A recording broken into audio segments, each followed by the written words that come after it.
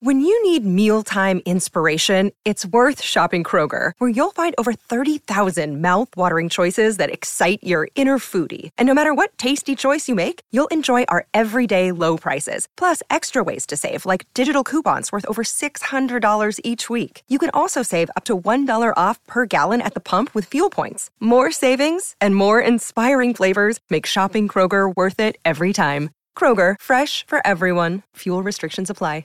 Another day is here, and you're ready for it. What to wear? Check. Breakfast, lunch, and dinner? Check. Planning for what's next and how to save for it? That's where Bank of America can help. For your financial to-dos, Bank of America has experts ready to help get you closer to your goals. Get started at one of our local financial centers or 24/7 in our mobile banking app. Find a location near you at bankofamerica.com/talktous. What would you like the power to do? Mobile banking requires downloading the app and is only available for select devices. Message and data rates may apply. Bank of America N.A., member FDIC. Hey, everybody, this is Ricky Ragman, and over here on Stage 3, you are listening to the Pantheon Podcast Network, and now you know why I was never a DJ in a strip club.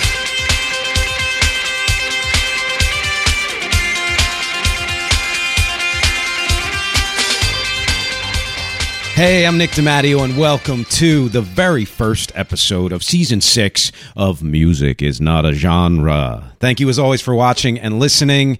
In fact, on that note, if you are watching, and I'd argue even if you are just listening, you might notice some changes. We've got a different set here. The sound is a little bit different. The video is certainly different. I've got someone working behind the scenes with me who I will talk about in later episodes, and I'm very excited about that. Now, usually this is the time in the podcast where I give you my spiel for support.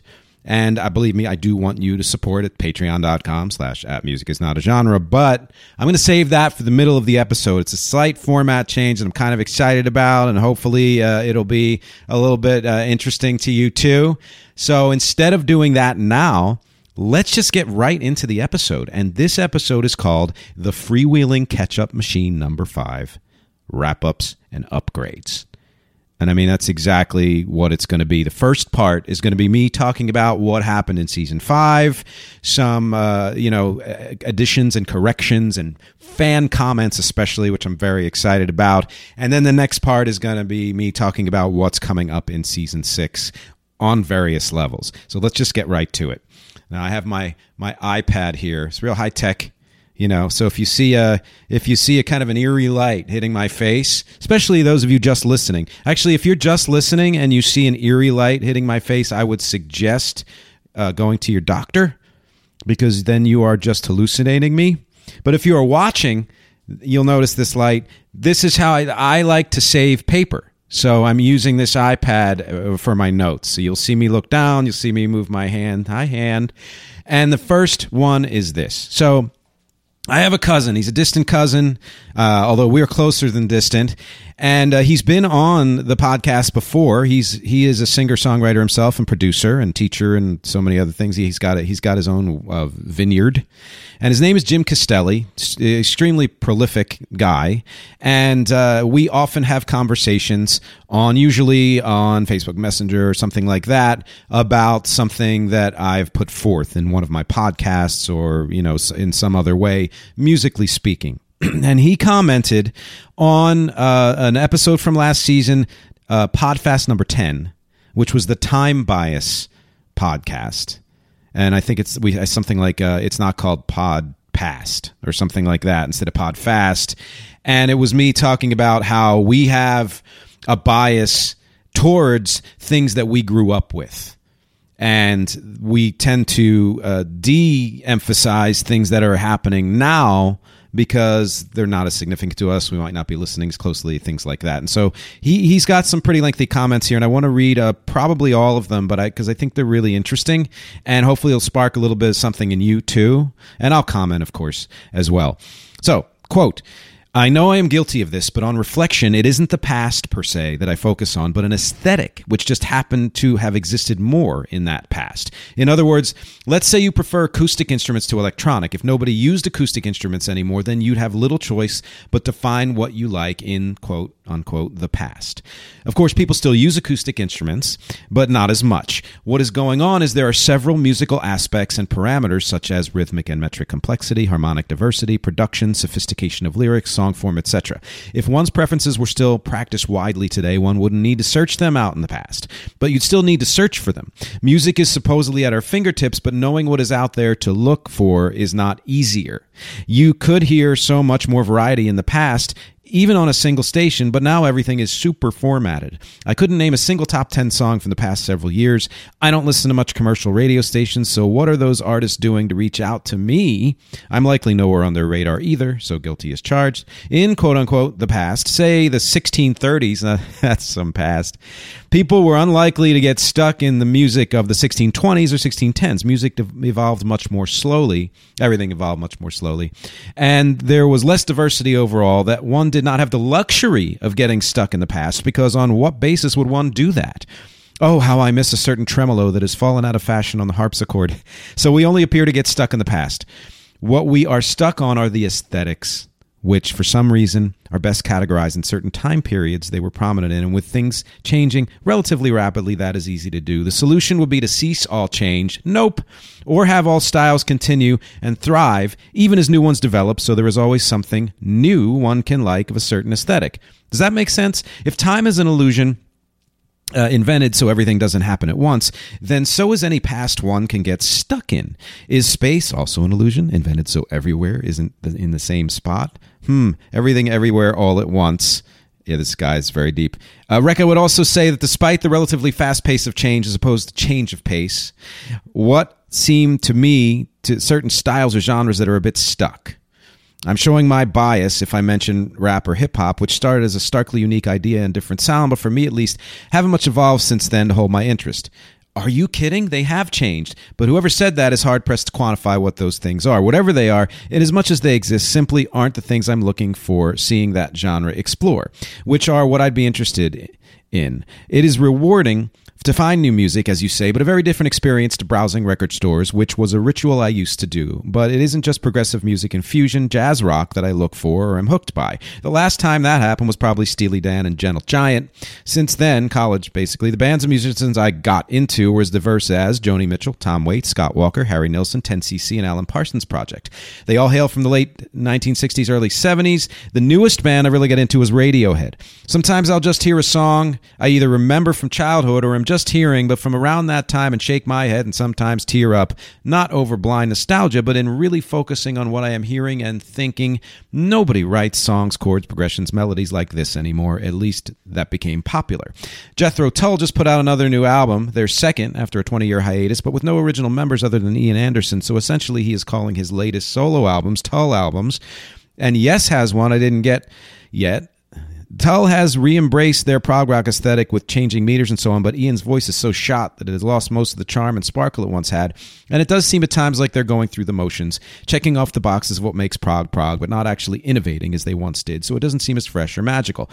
Also, the production is so modern, quote-unquote, that a lot of the analog ambience from the old recording is missed, as are the whimsical touches like David D. Palmer's string arrangements. I gather Yes's new album is an improvement over their last one or two, but from what I heard, I shared some comments that it seemed like a similar criticism to Tull, where they abandoned their 90125 80s stardom detour and returned to prog, but without the grand ambition and original effect. The lyrics are the most wanting, with Davidson the latest John Anderson-sounding clone who sings lyrics that seem to be AI-generated to sound like the mystical or incomprehensible fluff Anderson once managed to pull off successfully. The fact that there are no original members also bugs me. How is it still Yes? Hello, Pantheon Podcast listeners. Christian Swain here to tell you more about my experience with Raycon earbuds. Our family now has 3 pairs of Raycon earbuds around the house, and my wife just grabbed a pair of the Headphone Pros to replace some headphones from a company that was double the price. And yes, she loves them. Now, if you haven't pulled the trigger on a pair of Raycons, or even if you have, but you're in the market for another pair because they're just that good, well, now is the time to check them out. because they just launched their upgraded model of the best-selling everyday earbuds.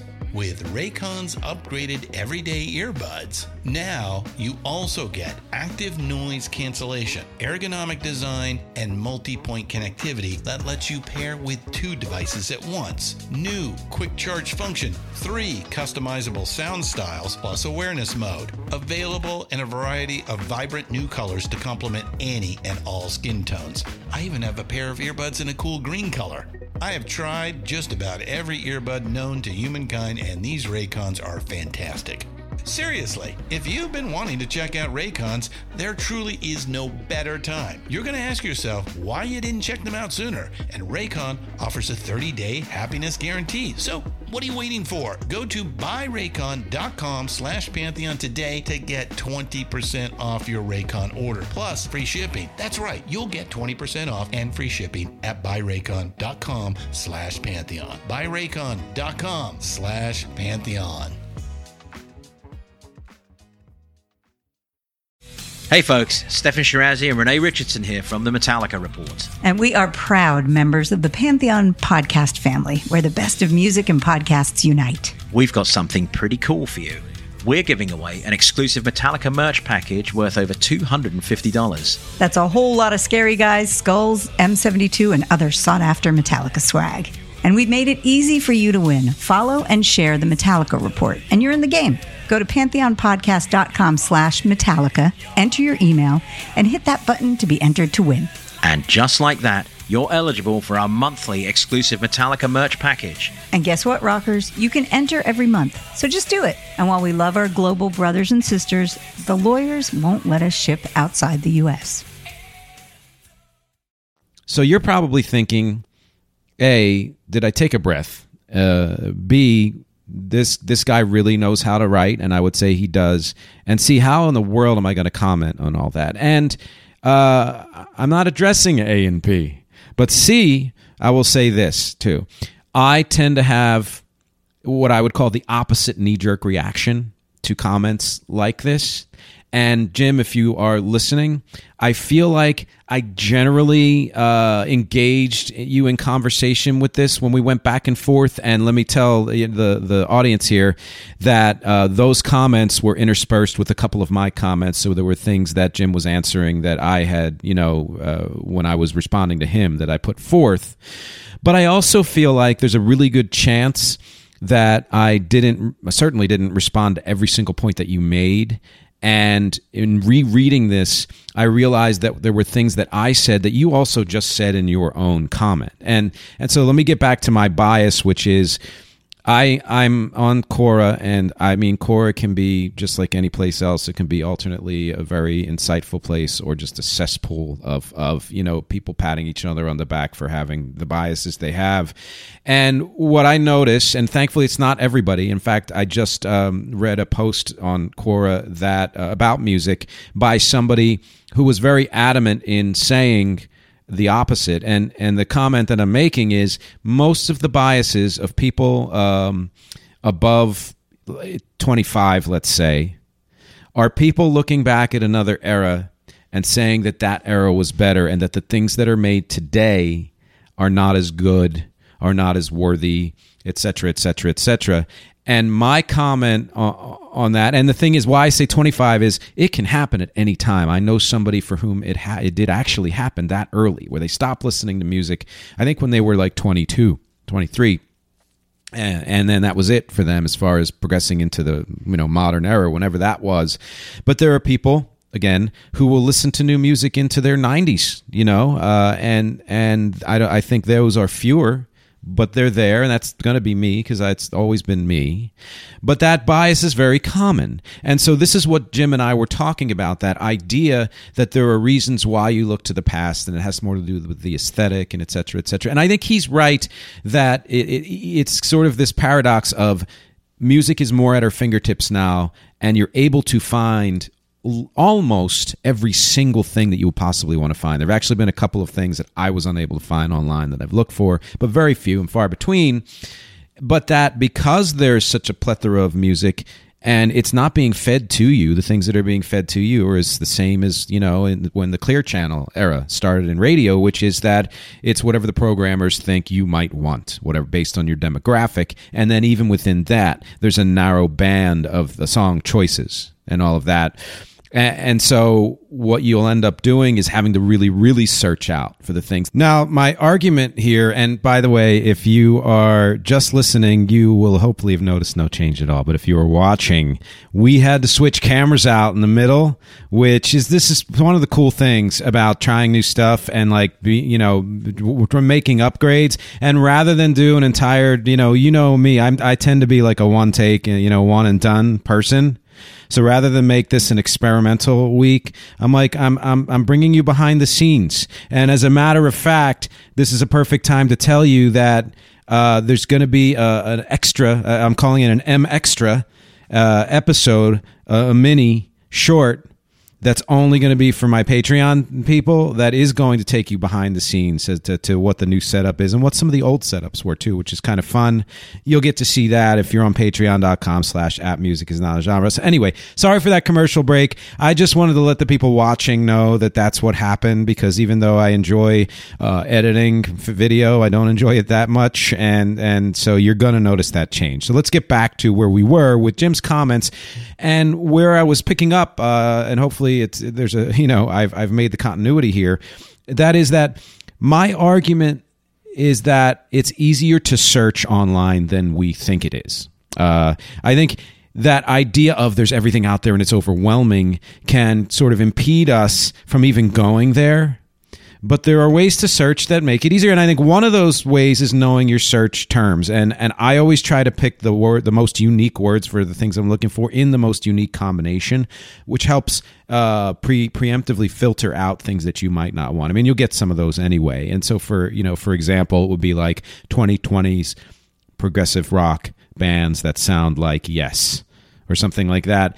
Chances are there's somebody out there, probably a younger person who got into the older bands like Yes, who's made a list of, wow, I'm really into Yes, and then I heard this band, and you'll find them and you'll listen to them, And then comes the real hard part, which is you need to be open to receiving what you are hearing in the same or a similar way as to when you were younger. And that's not easy. We know that as we get older, in many ways, we tend to close off. We tend to default to the things that we are comfortable with, that we know and love better, because it's easier and because it's there and because you can always discover new things from an era that you love. As though Jim talks about aesthetics, and I do think that's true. There have been plenty of times where I've been like, oh, I was really into In Excess or I don't know, Duran Duran or somebody from the 80s or late 70s, early 80s. And then I saw an article that said, well, this band was also there around that time. And then I got into that band or something like that. So that's always a possibility. That's something that can happen. But I like to do my best to be open to new things. And that takes discipline. It takes the willingness, first of all, to listen to something more than once, because there have been plenty of times where I've read an article and it said, oh, it sounds like this, and I'm like, oh my God, I'm going to love this, and I listened to it once and I'm like, But here's the thing. When we remember old music, we remember it as what I call in one, which means it comes to us as all just a one global memory of that band or that song or that album or whatever it is, or even that era.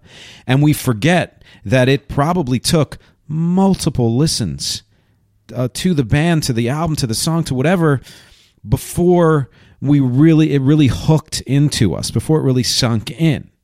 I say that all the time about Rec music, my band, recarea.bandcamp.com. And that is that, yes, I do make music that is initially accessible. Most of what I do has that, first impression of it's easy to get into. But that's deceptive in a way, because there are a lot of subtleties and things that are woven in there that you might not get unless you listen to it 2, 3, 4 times. And that's when something hooks you. There are times where things hook you when you listen to them once. But more often than not, even if it's a hit single, we've had to hear it multiple times before it really sank into us in a way where we're like, oh my God, I absolutely love this. And so we sort of dismiss out of hand anything that's new because it doesn't grip us the first time we hear it. And I'll give you a perfect example. Another person who's been on this podcast, Steve Erickson, who is a writer. He's a critic. He does music as well, but he writes about music and about film. Just told me that he was asked to revise a review of an album by the editor. And prior to revising it, had listened to it a couple more times, and it changed his opinion of the album. Not drastically, but enough that he had a more favorable opinion of the album. And I am going to tell you that that is true for almost any kind of music you can think of. I think all kinds of music. The more you listen to rich music, to good music, the more you're going to get from it, the more it will sink into you. Repetition, the power of repetition, a rec song, right? And so that was one of the points that I made before after the camera shut off for the first time that I wanted to make sure I re-emphasized. And that led me to saying that was all I wanted to say about Jim Castelli's comments, except for that I do agree with him that there are certain older bands who try to recapture the magic of their classic era, which in some ways gives me a thrill, because then I'm like, oh, they stopped trying to do, things that aren't in their wheelhouse, although I appreciate bands who try to do that and do it well, or even if they trip up and then keep going and make something into it. But if it doesn't have that spark and that immediacy, it might be because they're relying too much on the old sound and aren't bringing new elements and new ideas into it, which is where you want a band to be. You want them to take what they've learned and use that, and then take something that exists now so that it feels like they're living in the now. And I would say that bands that have few, if any, personnel changes and who have consistently created music and released music are the ones that are able to revisit their old sounds in a dynamic and fruitful way, as opposed to bands who take years and years off and have multiple personnel changes and then try to recreate it. There's going to be something slightly repetitive and cookie cutter about it. And I think that's what Jim was referring to. So now let's get to the next comment. And let me just preface that by saying none of the other comments are going to be as long as what Jim and I did together. So I hope you enjoyed my recitation of everything that he said and the answer. The next comment is for season 5, episode 38, which was my episode on The Cure right after I had just seen them in concert. And it's just something I wanted to add, which is I was always blown away by the amazing acoustic guitar work on Head on the Door. And that can be overlooked, I think, because it's what I would call punk acoustic guitar, in that it's like super, super, super fast and just chords. It's not some flamenco where somebody's doing intricate passages and all of that. But you listen to the effectiveness of Robert Smith's guitar playing, and I saw him play this on stage, and just to be able to play that fast. And I did a cover of it, and I can't remember if that's the one I added to the end of that episode, but whatever. And was thrilled to be able to play the acoustic guitar that fast and have that kind of dynamism to it. And I just wanted to add that to it, that we think of The Cure as the Friday I'm in Love or as the dark goth or whatever, but that acoustic stuff that can really blow you away. The next comment is Jimmy Pop Zombie on YouTube commented on my live rendition of Prince's song Mountains, and he said, well done. So thank you, Jimmy Pop Zombie. I appreciate that. Again, I've mentioned this before because I think someone else commented on this song, but I like to highlight more obscure songs from very popular artists, or excellent songs from more obscure artists. And so in this case, it was the first one with Prince's Mountains. It was just me on piano, barely rehearsed. And so thank you, Jimmy Pop Zombie. The next comment, also on YouTube, was by Indie Cult 7773. And it was for actually an old episode, season 3, episode 7 on Matthew Sweet. Indie Cult loves Matthew Sweet and says that McCartney seems to be the standard to be able to move from genre to genre. along with Bowie, as I said. And I'm not sure if I had said that in the Matthew Sweet episode or a different episode, but because I think this person may have watched more than one episode. But I mean, yeah, anybody who's going to go right back to Matthew Sweet, I'm pretty excited about. And anybody who's going to talk about artists being able to jump from genre to genre, I'm also pretty excited about. Indie Cult 7773 also said for season 5, episode 40, which is the part 6 of the Beatles, he made a comment about Rock Lobster, or he or she made a comment about Rock Lobster and Yoko Ono, how Lennon and Ono were at, I think, Studio 54 and heard Rock Lobster, and that inspired her to create Kiss Kiss Kiss. And I think that person, Indie Cult, may have heard me say it was the other way around, but I just want to clarify that yes, Rock Lobster came out before Kiss Kiss Kiss, and you can hear the similarity in the style of Kiss Kiss Kiss and Rock Lobster. So just something interesting to point out. Also on the Beatles, a guy named Eric Nash, who is the host of Almost Famous Minute and the co-host of Feels Like Weezer, 2 excellent podcasts. I met this guy through the Pantheon Podcast Network. He sent me a song breakdown of all of the Beatles songs, 200-some songs, with tons of info, including who sang lead on what, and it was very rich in information. Thank you, Eric. I had a lot of that information already, but to put it all in one place was really helpful, and I appreciate it so much, especially considering the cover band I'm a part of, Prefab 4, is getting ready to do a big concert series at a theater in Florida in October, or in November, actually, beginning of November. And the more I know about the Beatles, the better. That's going to help out, right? So next comment is an old friend of mine, Tom Kirk, and I think this was on Facebook, and he was talking about season 5, episode 45, which was my Metallica episode, right after I had seen Metallica in concert, and specifically sent me a video of an interview with Kirk Hammett, talking about guitars and learning and gear, and how Kirk is inspiring by not just what he says, but what he plays, or vice versa, whatever. Tom said, some guitars you look at or pick up, and they just have a vibe. I don't know as much as you. As I play more, perhaps my feel will gain some depth. I primarily got mine via mail order based on the look. I'd really like to get a Gibson someday. John Sykes has, I think, a 1978 Les Paul Custom. I love the look of it and the sound he gets. And then he went on to say, Tom, got a cool app called Guitar Gravitas 2 for all kinds of resources and tools. Something a little bit better about it when it's a little rough around the edges.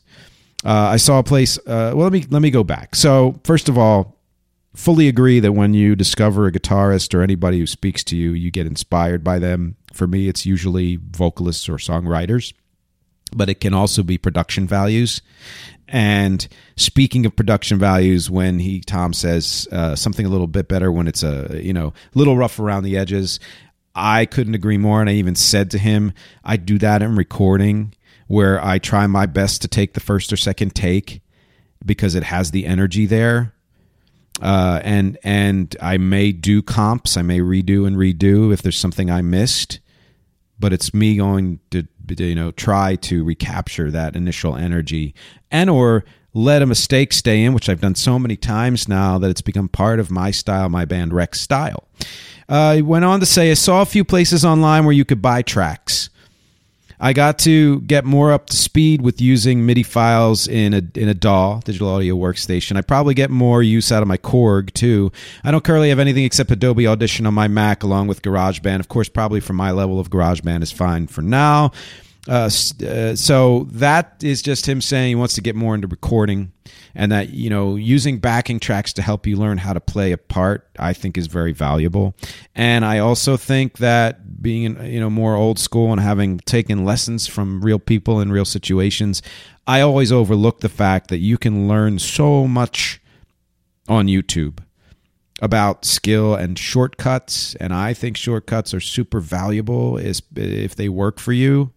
So I appreciated that conversation.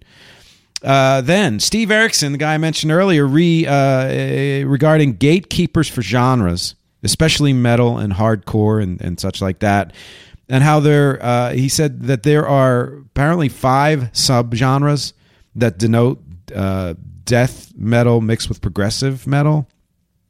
I found a list that was 10 of them, of which I believe the 5, he was talking about were apart, and they are melodic death metal, technical death metal, old school death metal, progressive, brutal, blackened, death doom, deathcore, symphonic death metal, and brutal technical death metal from a site called The Top Tens. So look up The Top Tens. They have good lists there.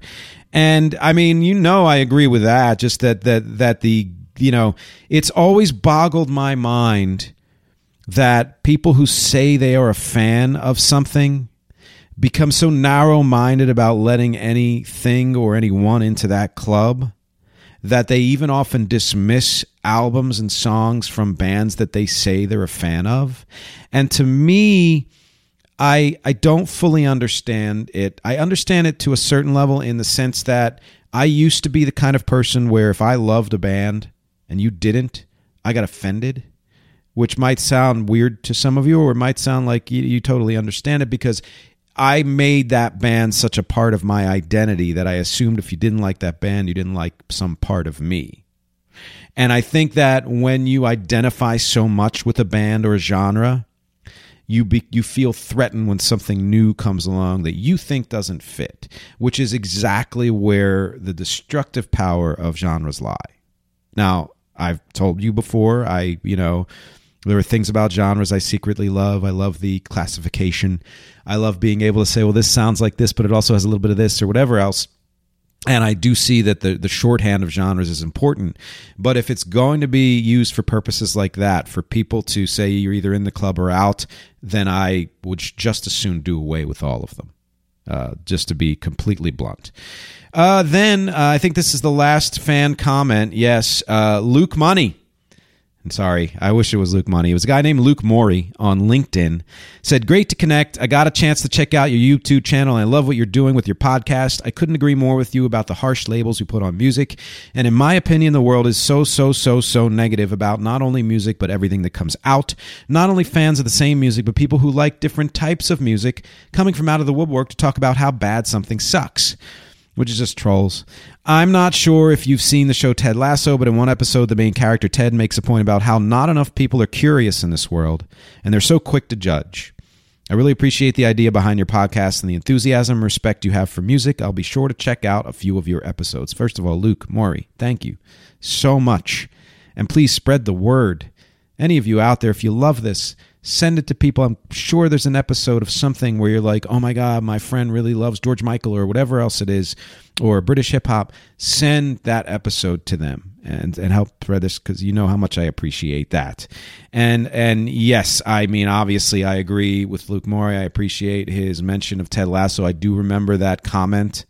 And the idea that not enough people are curious is exactly what I was talking about with Jim Castelli's body there of comments, which was you have to be willing to be open to new things in a way that doesn't feel scary or threatening, or to overcome the fear or fear of threat or whatever it is that's holding you back from being open, because on the other side of that are rich rewards and newness and revival, and also some very similar and familiar feelings that you had about older music.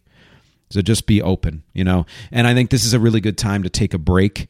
And this break is going to have that special thing that I talked about at the beginning of the episode, where it's me doing my pitch and my spiel. And I'll do that later, and I'm going to insert it later. That's a little behind the scenes. So we're going to be right back after this. Hey, so I was going to do the usual and just list all of the links that I'd love for you to check out, but I realized that everything you need to know and everywhere you need to go is at nickdimatteo.com. That really is the hub. I list all the links in every episode just in case, but nickdimatteo.com is where I put everything that I do. If you want to know more about this podcast, whether it's the audio version or the YouTube version at youtube.com/@musicisnotagenre, or wherever else the podcast shows up, or if you want to support the podcast at patreon.com/musicisnotagenre, just go to nickdimatteo.com. It's all there. If you want to check out my full discography of original music and covers for my band REC, and beyond, it's at nickdimatteo.com, including all the streaming and social links for wherever you listen to music and wherever you check out your soch. My acting clips are there. My voiceover clips are there. Graphic design, my blog, and most especially, it's the best place to contact me. If you go to nickdimatteo.com/contact or just hit the contact is on every single page, you can send me a note, say hello, ask me any questions you'd like. You get a newsletter a few times a month. And if you have a project of your own and need work done for it, whether it's audio editing or music or voiceover or graphic design, or if you have an event and you need live music, go to nickdimatteo.com, contact me, say hello, let me know what you need. I'd love to hear from you. Thanks for listening. Let's get back to the show. Okay, we're back. Did you like that? I have no idea what it is because I haven't done it yet, but hopefully it worked out. And, there was probably music underneath it or something. I don't know. That's future me. So now we get to the second part of this podcast, which I would imagine is going to be a bit shorter than the first. And that is what's happening in season 6. And the first thing is some things that I already have plans on. So I'll list those. And they are, I'm going to be doing another Beatles episode, part 8. Bands that have been influenced by the Beatles, genres that have been influenced by the Beatles. It's a tough one to research because it's vastly more than we could ever imagine. So that's why I've put it off a little bit, but I will be doing that. I won't say it's the last Beatles episode because I always seem to think of something else. I'm also going to continue the history of albums decade by decade, starting with the 1960s. I put that one off too because I thought that was a little too much to squeeze into the end of season 5. That takes a tremendous amount of research because that's when albums exploded. So I'm excited about that, and I am going to go all the way through every decade as far as what happened with albums in each decade. What were some of the great albums or significant albums, and what has changed? In that way, I'm going to be doing a techno episode focusing specifically on Depeche Mode and New Order. I'm going to spotlight Beck. I haven't done a Beck episode because that is the one person, an artist, people consistently say wreck sounds like, and it's a coincidence they rhyme. Yeah, okay. But and I understand why, and I'd like to flesh that out more in that Beck episode. I will have some other guests on here, including Steve Rosen, author of the book Tone Chaser, about his friendship with Eddie Vedder. I'm reading that book now, and I'm very excited that I'm going to have him on later on. He seems like he's been a great journalist, music journalist throughout the years. I'm hoping to have Robert Schneider on from Apples and Stereo. We are connected on Facebook, and I met him after the premiere of the Elephant Six movie, and hopefully he will say yes to that.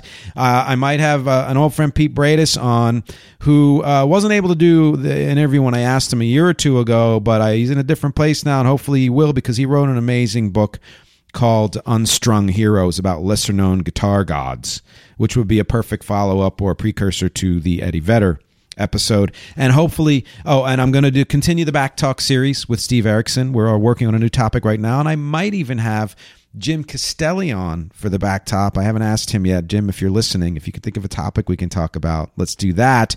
And hopefully I'm going to have more in-person talks. That's something that was, of course, not impossible to do with COVID.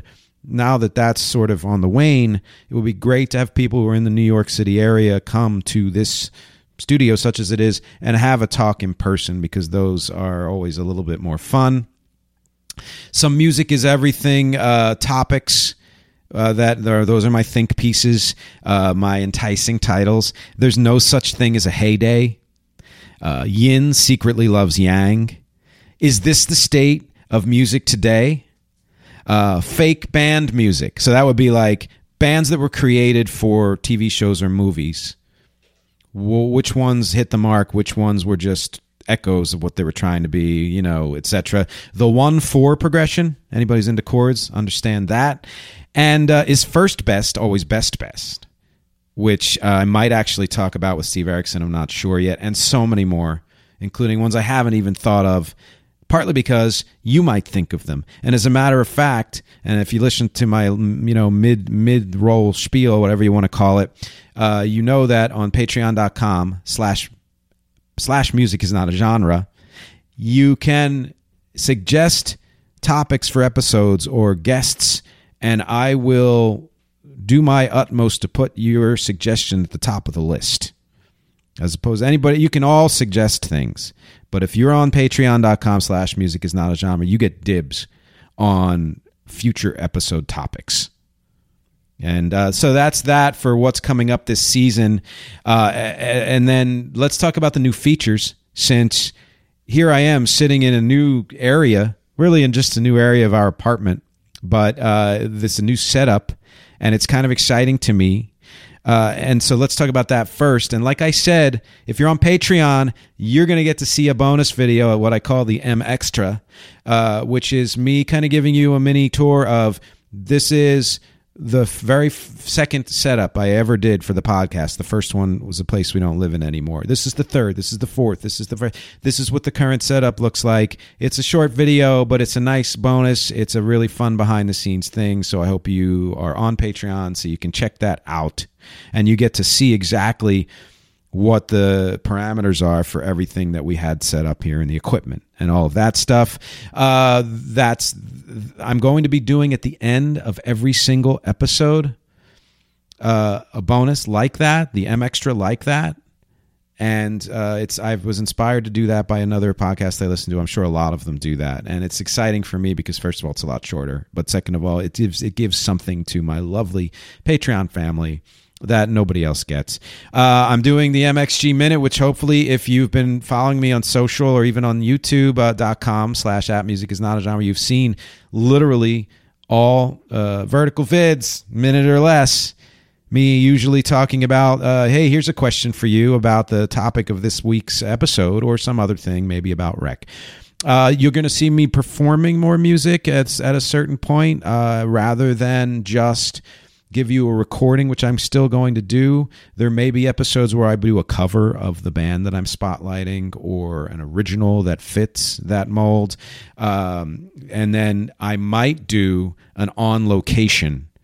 If we're able to do that at some point, go to a club or go to somebody's house or something else and do an entire episode on location, which would be fun.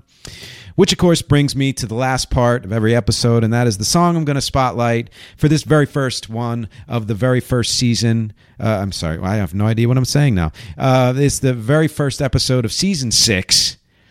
I'm spotlighting a song called Standin' There, which was the title track of an unreleased EP that I just released on a compilation called 96-95, which includes EPs from 96 and 95. And it was the title track. And to me, I chose this, first of all, because I'm not sure when else I would use it, but second, because it is the quintessential song for both looking back and moving forward, in that it's from the 90s, so it's looking back. But when I finished that EP, the reason I didn't release it was because I thought it sounded like an old version of what I wanted to do. So then I did another EP, which sounded much more like where I wanted to go with my music. So it's like the perfect representation. Well, this episode was about looking back to Season 5, looking forward to Season 6. This song was about looking back to where I had come from as a pop artist and where I was going, looking forward to being more of a power pop rock alternative artist. And the lyrics are, you use that term "standing there" in multiple ways to talk about the two people who have a contentious relationship and who's going to make the first move to go towards the other person and blah, blah, blah, blah, blah. And there's a lot of piano in there because I came from piano world. And I think that you'll enjoy it and consider it a retro song because that's where it comes from. But I did slightly remaster it, so hopefully it's in good condition. And you can stream it anywhere. And, of course, there will be links, as always. And, what do you think about Season 5? I asked you this in the MxG Minute. And what do you want to see for Season 6? You can tell me even if you're not on Patreon, because I love everything about your feedback, because as always, my objectives here are music, conversation, and connection. Thank you for hanging with me for this very first episode of Season 6. And go to patreon.com/musicisnotagenre for the bonus video. And I will talk to you next week.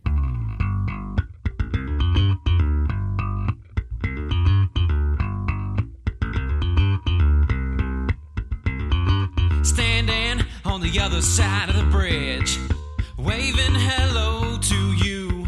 Say you're gonna come over, shake your head and wave back, all smiles. Isn't it just like you? Say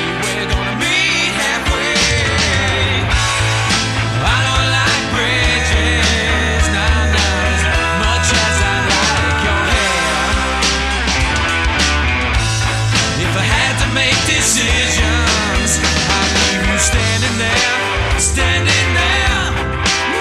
I leave you standing there, standing there. Tied you all with the money and all. I don't know how I ever got into this. Every little thing is a tug of war. You're so beautiful, I wanna move you this way. I don't like distance now, as much as I like your hair. If you keep up this resistance, I'll leave you standing there. I've been thinking back on those days, trying to keep myself away. You standing there, those eyes on your face, waiting, waiting, waiting for me. Looking like you know it won't last. You think I'm coming on fast, coming on fast. You know it won't last. You think your love can break me down. How long you been around?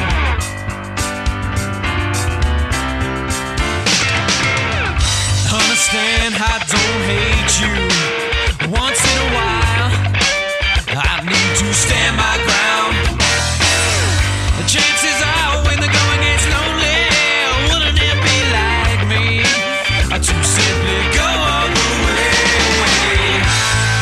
I don't mind saying how much I like your hair. If it's up to me giving in, you know, I'll leave you standing there. Yeah, I'll leave you standing there, standing there. I'll leave you standing there, standing there. I'll leave you standing there, standing there. I'll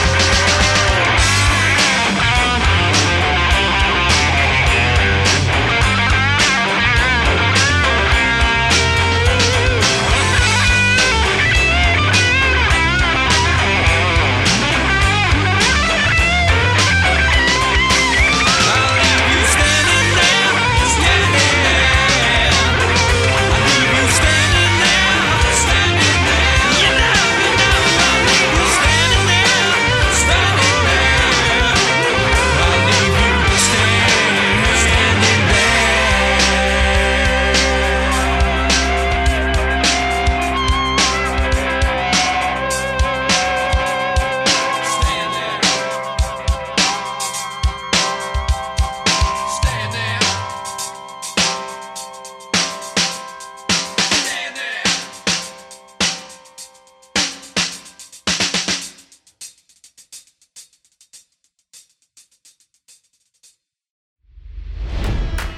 It's NFL draft season, and that means it's time to start thinking about fantasy football. FantasyPoints.com features industry-leading experts and prognosticators using proprietary hand-charted data to help you score more fantasy points. FantasyPoints.com is the place to go for whatever kind of fantasy football you play. Whether you play fantasy football, daily fantasy sports, or do a little bit of everything, Fantasy Points has the meticulously researched content to guide you to victory. And why wait for the fall? Fantasy Points also covers the new spring football league, the UFL. Join the guru, John Hansen, Scott Barrett, Joe Dolan, and other massive names in the fantasy football universe with an exclusive offer. Use code Pantheon for 15% off any Fantasy Points package, including the all-in package, with access to every article, tool, and data nugget that Fantasy Points has to offer. That's FantasyPoints.com and code Pantheon for 15% off at Fantasy Points. FantasyPoints.com, code Pantheon. Score more fantasy points.